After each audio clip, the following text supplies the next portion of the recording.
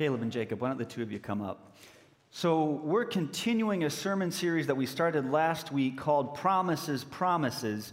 And it's actually a collision of two sermon series because when I got sick with COVID, I had to reschedule some stuff a little bit. So we're doing a focus on Advent promises, Christmas promises, and we're also wrapping up the book of Haggai and that series, The Word and the World, and asking how God's Word speaks to our world today. So you're getting two for the price of one this morning. You can thank me later. It will not be two sermons long, just in case you're worried about that. But this morning, Caleb and Jacob are going to lead us in prayer and then read the scripture for us. So let's prepare our hearts and prepare our minds to truly receive the word of the Lord this morning. Let's pray. Gracious and Heavenly Father, we give thanks that we belong to a church that believes the Bible is the word of the Lord and teaches its truth every week. Please be with Pastor Matthew as he brings your word to us today. We pray that we will present your word clearly and that we, as a family of faith, will receive your word. Also, may we apply what we heard today in our lives coming this week. Thank you for sending your Son to be born in a manger and then to pay the penalty of our sins so we can become sons and daughters of the living God. In Jesus' name, amen.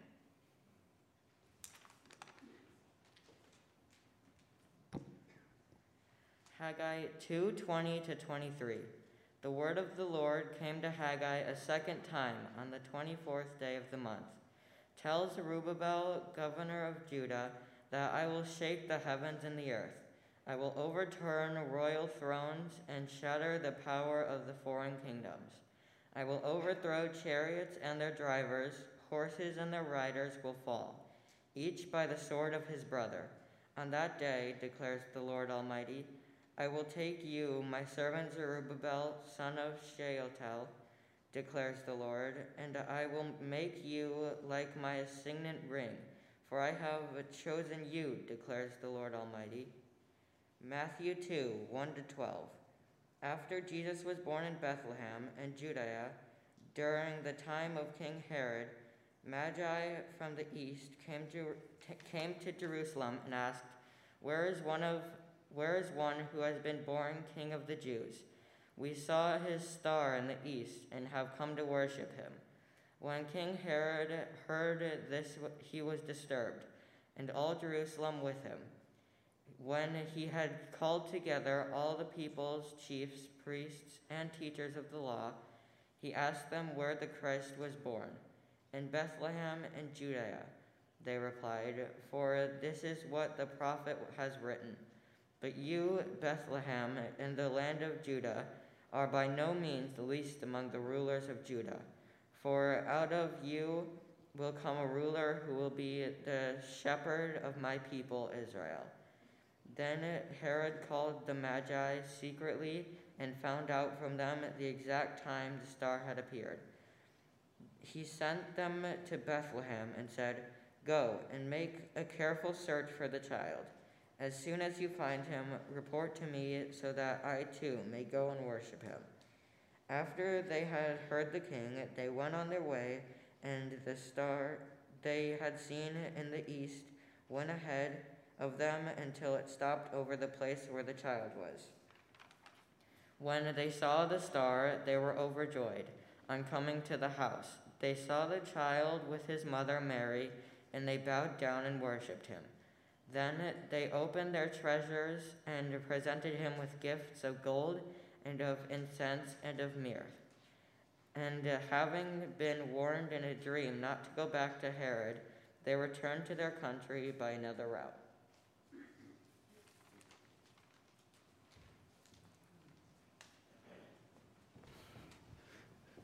Thanks to both of you and to all of you who helped out this morning leading us into God's Word. So today, as we work through this text, we're going to talk about one harsh reality and then two wonderful and enduring promises. And the harsh reality that we're going to start with is that the darkness is out there, and it's also in here. It's also in here. Major W. Lee Warren was an Air Force neurosurgeon for a while, and at one point he was deployed to Iraq. And as most neurosurgeons are, Lee was very much into being in control. He controlled everything in his life all the time, his work, his wife, his kids, everything. And then he gets news that as part of his Air Force service, he's going off to serve not in the front lines of combat, but in a combat zone in Iraq. And so he's sent off and he gets there, and right before he leaves, he and his wife finally acknowledge that their marriage is over. They're done.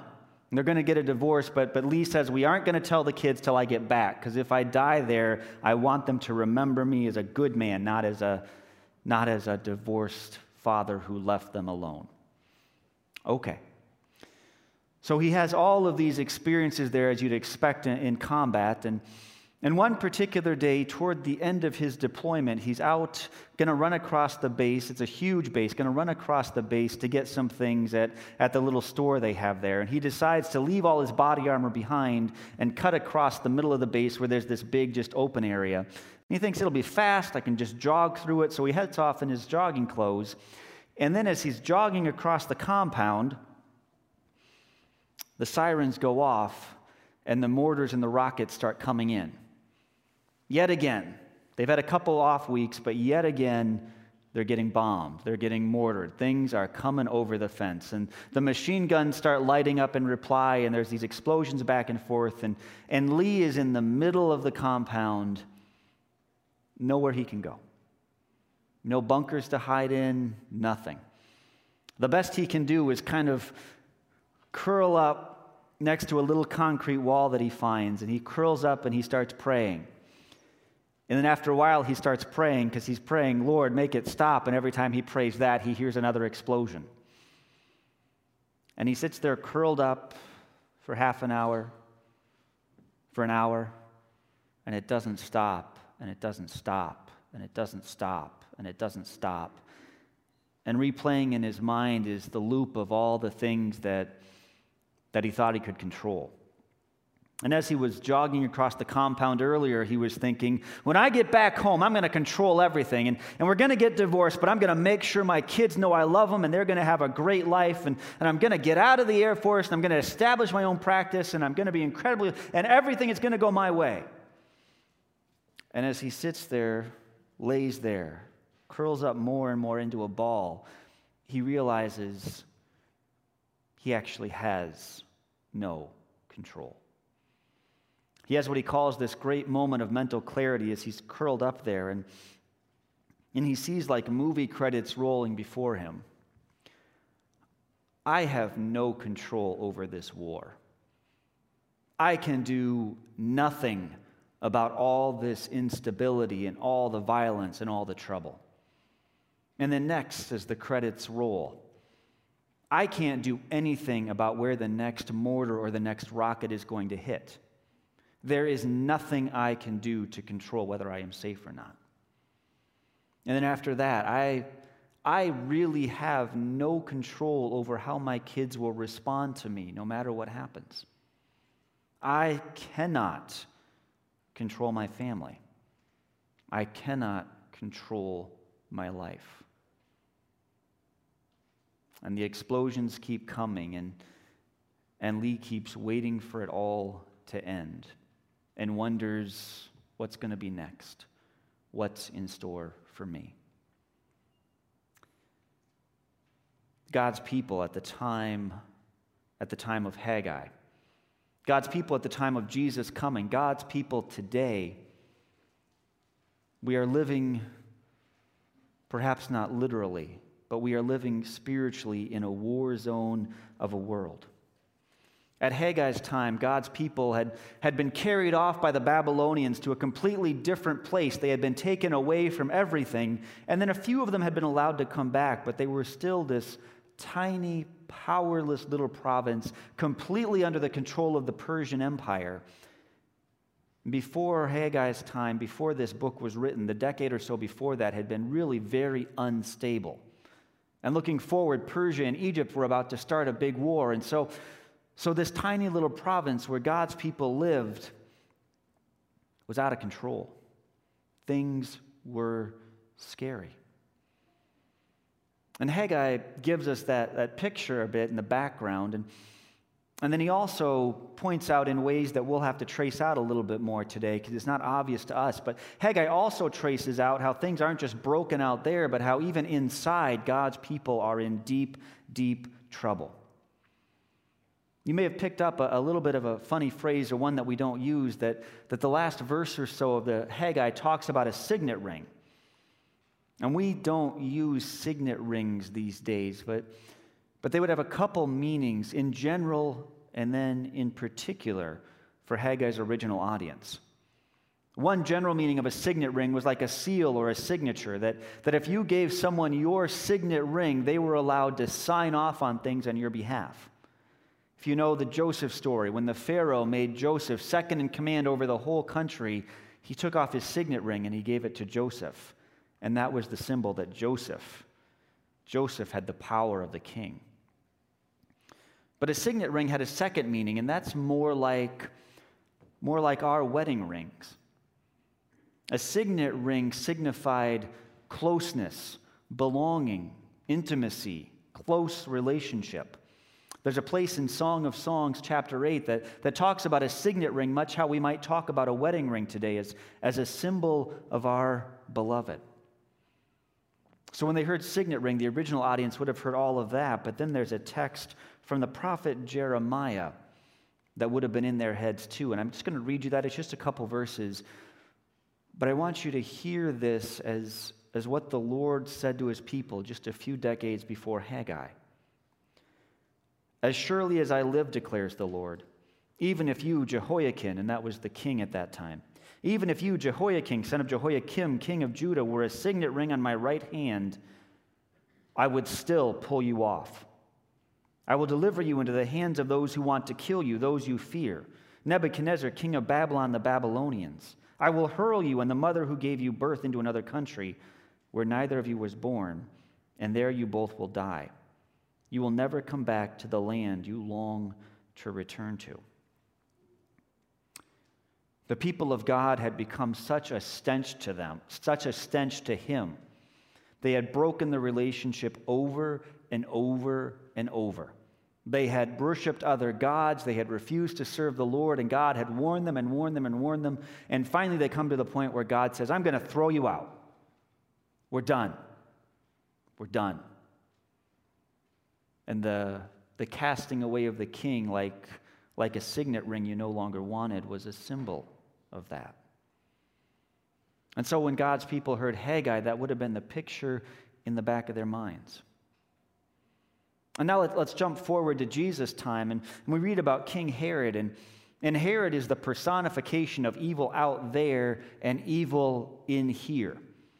King Herod is half Jew, so he kind of belongs to God's people and kind of doesn't, and he is all crazy.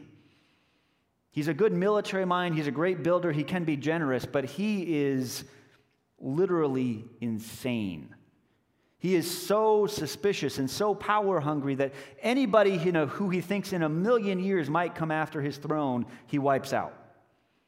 He wipes out whole extended families who might have any kind of connection to the throne. He wipes out his favorite wife, and all the texts for some reason emphasize it's his favorite wife, and all their kids, and his mother-in-law, and his brother-in-law. And this is just typical behavior for him. Makes for awkward family reunions. Oh, where's Philip? Oh, I killed him. Oh. King Herod knows as his death approaches, no one's going to mourn him. So he hatches this plot to have all the nobility of the area, all of the Jewish leaders taken out and killed the day he dies. They might not cry for me, but they're going to cry. This is a man who is not well. And he directs that outward, and inside he just has this boiling rage and suspicion and lack of peace and ongoing conflict. And then in Matthew 2, we see the Magi show up, and they go and they ask King Herod, where's the new king? And with what I just told you, what is the predictable response of Herod? Not just somebody's going to die, but a lot of people are going to die because I'm going to keep my throne. And so we see what lurks in the background of Haggai, still lurking in the background there, that evil empires come and go, but there is always an evil empire. And these days, I would guess, if we took a sampling of the people in this room and the people in our state and the people in our nation, we don't have a lot of political or social bright spots right now. And whether you're going to talk about issue A, B, or C, you probably can get people pretty wound up and pretty frustrated about how things are not right. And even when we knock over one evil empire, well, the next one comes along right afterwards. And while it's easy to point the finger out there, if we turn around and look at our own lives, we find brewing in our own hearts conflict, division, lack of peace. We've all got a little King Herod inside us that has that selfish craziness that if I can't be king, nobody can. And I'm going to be king, or I'm going to be queen, and I'm going to do things my way. And we don't tend to respond very well when we don't get our way. There is a real lack of peace, a real darkness out there. And so often, even in our own lives, there is a real lack of peace and a real darkness. And Haggai comes and speaks into that situation with two promises. And we'll mention both of them and then work them through one after the other. The first promise is that the Lord will shake and shatter the powers of evil. And the second promise is that the Lord will claim and care for his people. Let's go back to neurosurgeon Major Dr. Lee Warren. And as he huddles up against that concrete wall and grows smaller and smaller, because that's what you do in that kind of situation, right? You return to the fetal position and you just lay there. And he has this moment of the movie credits scrolling by and realizing that he's completely, utterly, totally, absolutely out of control. And the mortars go on and on, the rockets go on, and then he has another moment of tremendous clarity. See, all his life he's been a Christian, but not an inside Christian, just kind of a surface Christian. I'll go to church, I'll do some of those stuff, but I don't really care. But as the Lord has been working on him throughout his deployment, and now at this moment when he is at the very bottom, he realizes I am not in control. I am completely out of control, but I'm still in the hands of the Lord. And the Lord has this taken care of. I can't guarantee the results. I don't know how this is going to end, but the Lord has me taken care of. And in that moment, somehow the Lord worked in Lee so that he could give up control. And he can say, whether I live or die, the Lord will take care of me and the Lord will take care of my kids, and I can let it go. Curled up next to that concrete wall, neurosurgeon, Major Dr. Lee Warren finally found God's peace in letting go.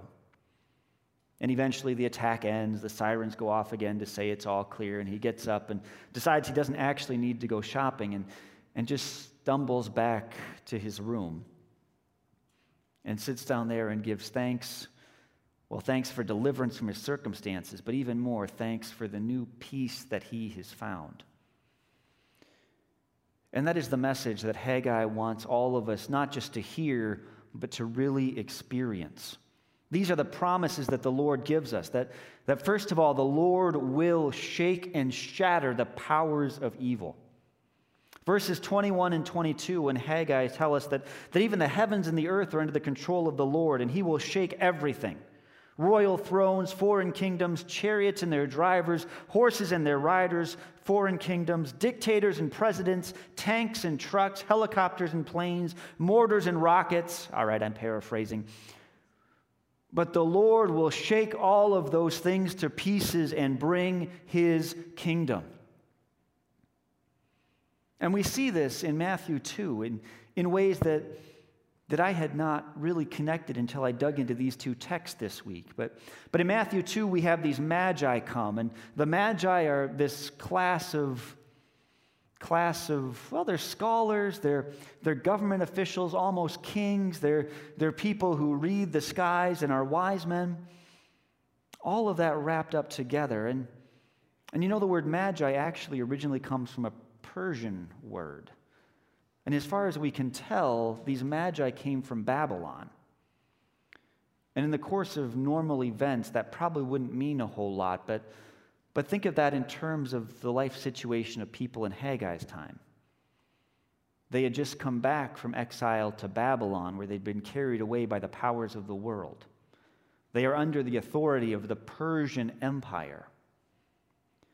And now we fast forward 500 years, and these wise men, these kings, as we sometimes sing, we three kings of Orient are coming to the place of God's people, coming to the true king and kneeling before him and giving him their praise and their gifts.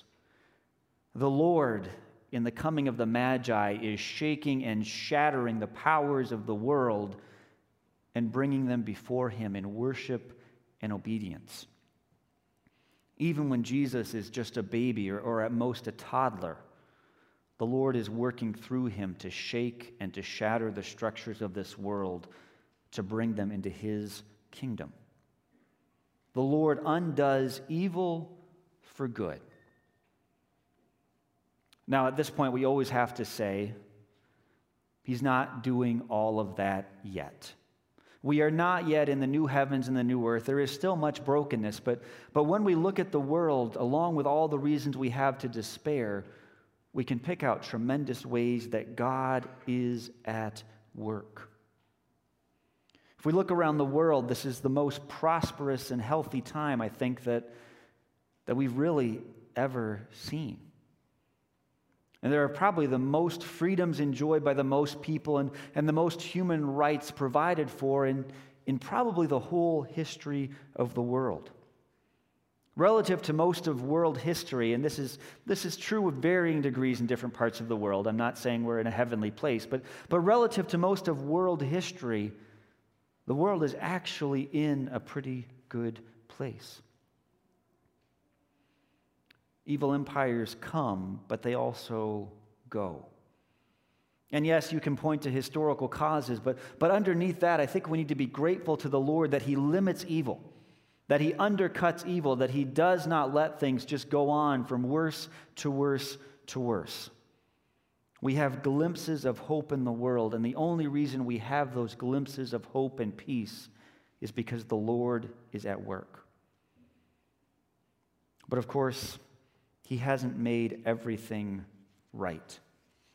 We can't control the world. We can't make the war stop, but we do have hope that the Lord will bring his peace. And we can trust that the Lord brings his peace into our lives. In this text, the Lord assures us that he will claim and care for us. In verse 23, the Lord makes an astounding second promise. Keep in mind what we've talked about here in terms of signet rings and how in Jeremiah the Lord says he's going to throw the people away. And the people, they're allowed to come back to the land. They're in God's place. They're God's people, but they have some legitimate questions. Do these promises still apply to us? Are we still the Lord's people, or are we forever thrown out of his presence? And then through Haggai, the Lord says this, I will take you and make you like my signet ring, for I have chosen you. And then the Lord works that out. Now, Zerubbabel himself doesn't seem to have experienced a great deal of that promise, but as we look at his descendants, as we look at the line of David that passes through Zerubbabel and on to Jesus Christ, we see the Lord fulfilling that promise. That he brings his people back, that he makes us again his treasured possession. The Lord Jesus Christ comes as king, but not as the type of king that anybody expects. He doesn't come bringing in an earthly kingdom with violence and power. Instead of slaughtering everyone around him, instead he lets himself be slaughtered for us and for our peace. Even at the beginning of his life, as we saw in Matthew 2, Jesus is the anti-king. He's the anti-Herod. He is not what we expect. He is the king who has all power, who is in control of everything. And yet, instead of acting for just his own benefit, he comes and he provides peace for us. There was a day that Lee was at that military base in Iraq, and he got invited to go to church, and he didn't have anything else going on that Sunday evening because, well, there's not all that much entertainment on a military base in the middle of a war zone, to be honest with you. So he goes to church, and he goes back again and again. He gets into the habit, and then one day in particular, he is again sitting there. He's sitting there, and he's feeling driven more and more into his chair. He's only been able to have 15-minute conversations with his kids, and his wife has told him they're going to get a divorce, and he has to try to explain this over the phone from several thousand miles away, and life is hard, and he feels like he's out of control and things are hopeless. And then a mortar attack begins, and then they hear the explosions outside this tent they're using for a worship service, and he just feels more and more driven into his chair. But they continue to pray and to sing. And the Lord reaches out and speaks to Lee again. And they celebrate communion, and they pass around these little bits of bread and these little thimblefuls of wine in plastic cups. And he sits there and he looks down and he realizes that, yes, he's out of control. But again, the Lord provides. Even in the midst of a war zone, Lee finds himself again able to give up control to the Lord and to celebrate his grace. We are in a spiritual war zone. We are tired. We might be shell-shocked. Life is hard. And we are not guaranteed that any time in our lifetimes that Jesus will return and will make everything right in this world, but we are guaranteed that Jesus has come and that through the Holy Spirit he is present in our lives today.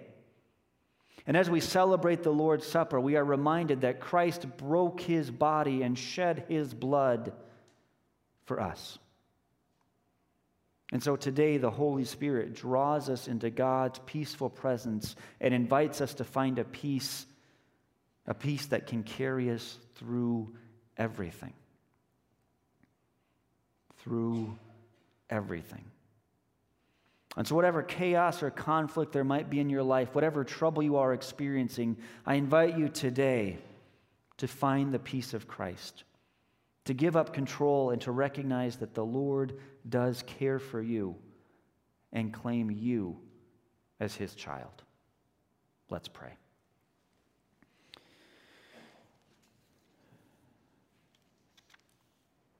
Father, life is so hard.